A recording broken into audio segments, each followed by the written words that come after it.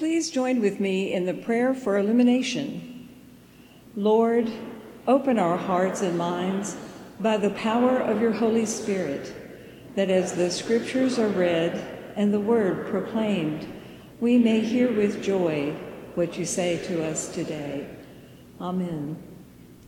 A lesson from the Old Testament, Jonah 3:1 to 4:5, the conversion of Nineveh. The word of the Lord came to Jonah a second time, saying, "Get up, go to Nineveh, that great city, and proclaim to it the message that I tell you." So Jonah set out and went to Nineveh, according to the word of the Lord. Now Nineveh was an exceedingly large city, a 3 days' walk across. Jonah began to go into the city, going a day's walk, and he cried out, 40 days more, and Nineveh shall be overthrown." And the people of Nineveh believed God. They proclaimed a fast, and everyone, great and small, put on sackcloth. When the news reached the king of Nineveh, he rose from his throne, removed his robe, covered himself with sackcloth, and sat in ashes. Then he had a proclamation made in Nineveh. "By the decree of the king and his nobles, no human being or animal, no herd or flock shall taste anything.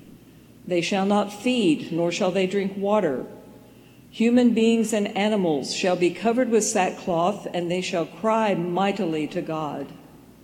All shall turn from their evil ways and from the violence that is in their hands. Who knows? God may relent and change his mind. He may turn from his fierce anger so that we do not perish." When God saw what they did, how they turned from their evil ways, God changed his mind about the calamity that he had said he would bring upon them, and he did not do it. But this was very displeasing to Jonah, and he became angry. He prayed to the Lord and said, "Oh, Lord, is this not what I said while I was still in my own country? That is why I fled to Tarshish at the beginning. For I knew that you are a gracious God and merciful, slow to anger and abounding in steadfast love, and ready to relent from punishing. And now, oh Lord, please take my life from me, for it is better for me to die than to live." And the Lord said, "Is it right for you to be angry?" Then Jonah went out of the city and sat down east of the city and made a booth for himself there. He sat under it in the shade, waiting to see what would become of the city. The word of God for the people of God. Thanks be to God. To have a few minutes with the children. So if you're here in the sanctuary, come join me up here. And if you're worshiping from home, just get a little closer to your screens and we'll take a few minutes together, talk about this wonderful story about Jonah. Come on up. Welcome, welcome. Look at everybody. Wow, what a big group we have today. I'm glad to see all of you. Come on up. Have a seat. Take a load off your feet. Well, Miss Mary just read a really important story in the Bible about a man named Jonah. You may have heard the story of Jonah. If you go back to sit with parents after this, maybe you can get the children's Bible in your pew and look and see if it's in there. Yeah, oh good. Good for you. You were ahead of everybody. Well, one of the fun things about the story of Jonah is that it's got lots of animals in it. There's a part of the story where Jonah falls into the sea and a big fish comes and swallows him up, not to hurt him, but to help him and save him. And Jonah stays in the belly of the fish for 3 days, and the fish keeps him safe. And then he spits him back up on the shore so that God can send Jonah to the people of Nineveh.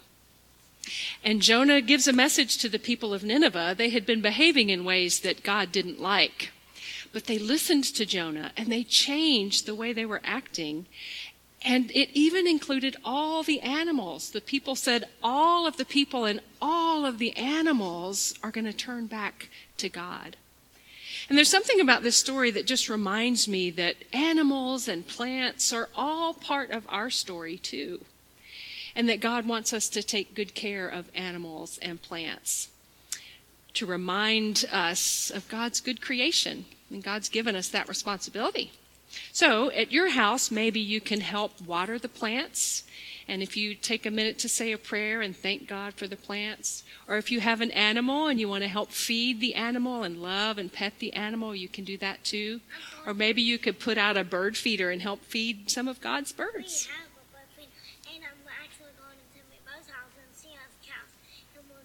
She has cow. You're going to milk cows? Oh my goodness, that sounds like so much fun. Well, let's thank God for cows and dogs and cats and trees and birds. Let's pray. We are animals. We are, that's true. Gracious God, we thank you so much for all the animals. We thank you for plants and rivers and streams and stars and the sun and all of your amazing creation. Help us remember that we're part of your creation and you want us to help take care of it. We give you thanks. In Jesus' name, amen. All right. Thank you all so much for all that you do to care for animals, plants, and each other. If 3, 4, and 5-year-olds can go to Children's Church with Pastor Shannon and Pastor Maggie. My mom told me to go to Will.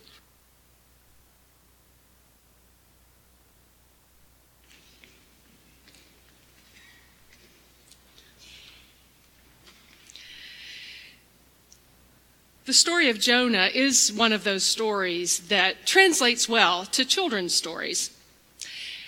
I remember when I was growing up in 4th, 5th, and 6th grade, I was part of the Asbury Choir at my church where I grew up.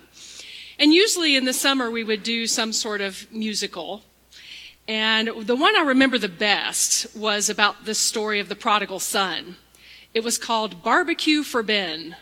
We'll have a barbecue for Ben. Amen, amen, amen. Anybody ever do that one, barbecue for Ben? No, crickets. Well, we also did one about Jonah. And I remember the song, Hey, old Jonah, you should have obeyed the Lord. Anybody know this one? Hey, old Jonah, you can't run away from the Lord.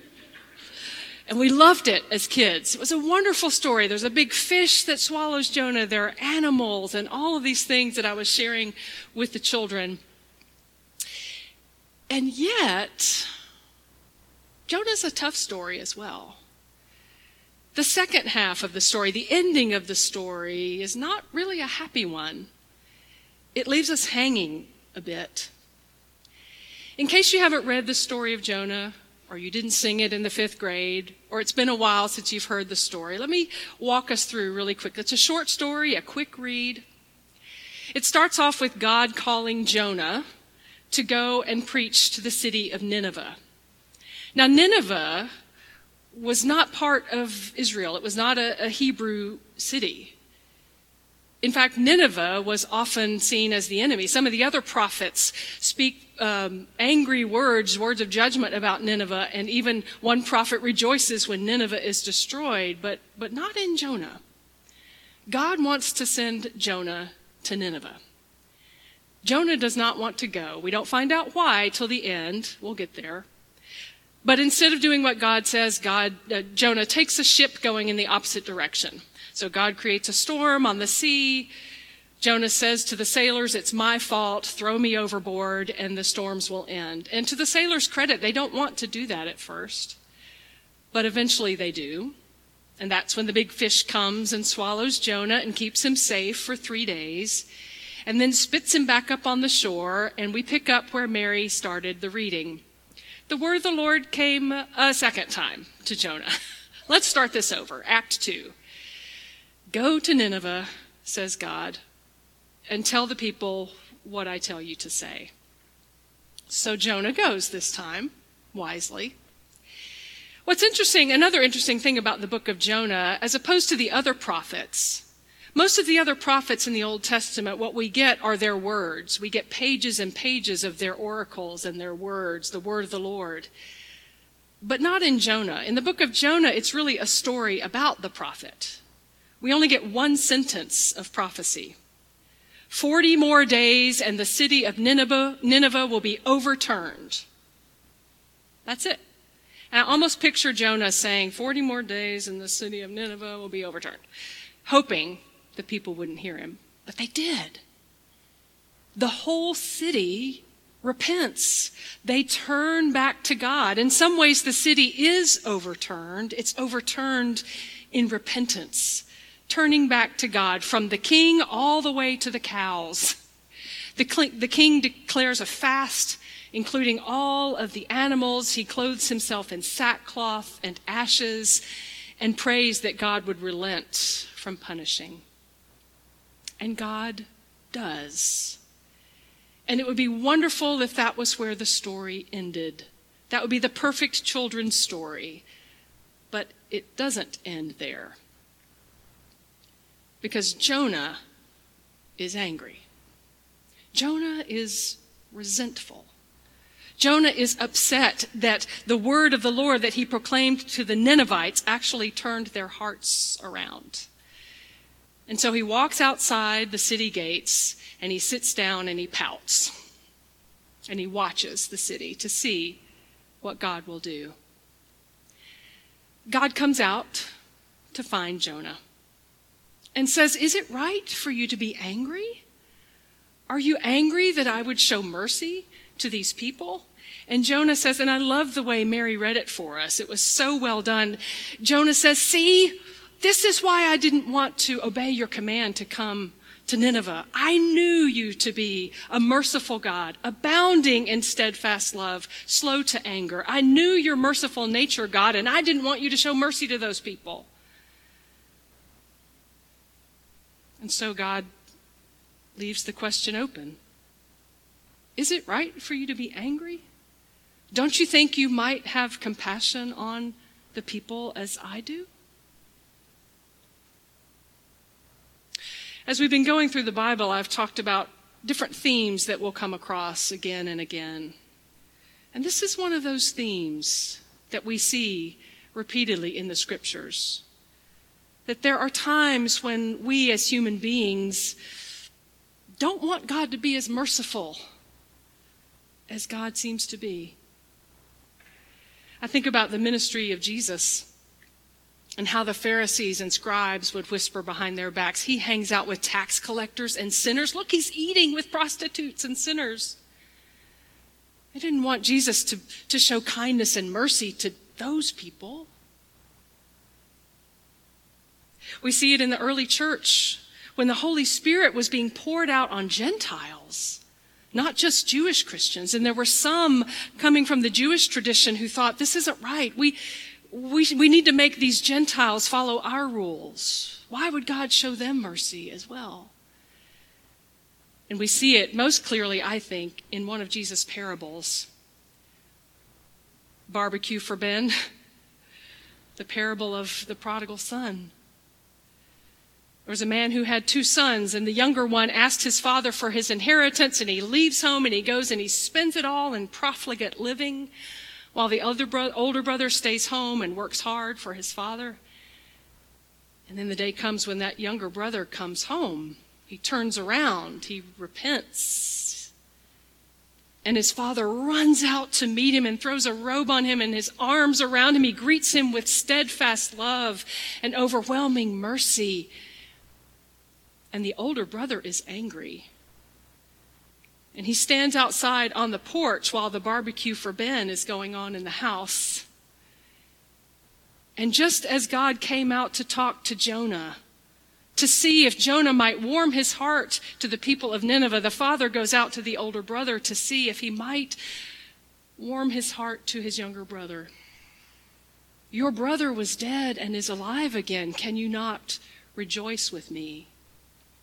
And in both stories, the ending is left open.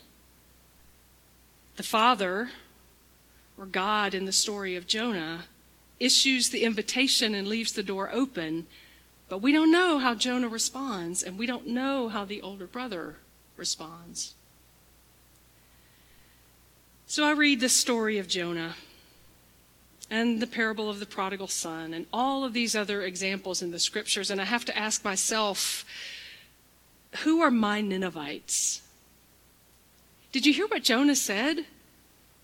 He said to God, basically, kill me now. I would rather die than live.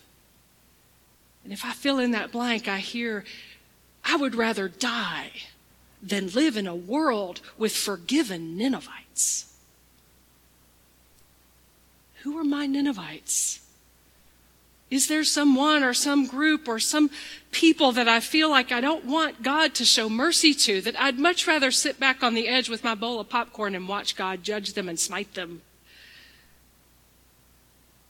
And yet we have a God revealed in Scripture, Old and New Testament, who is slow to anger and abounding in steadfast love and mercy.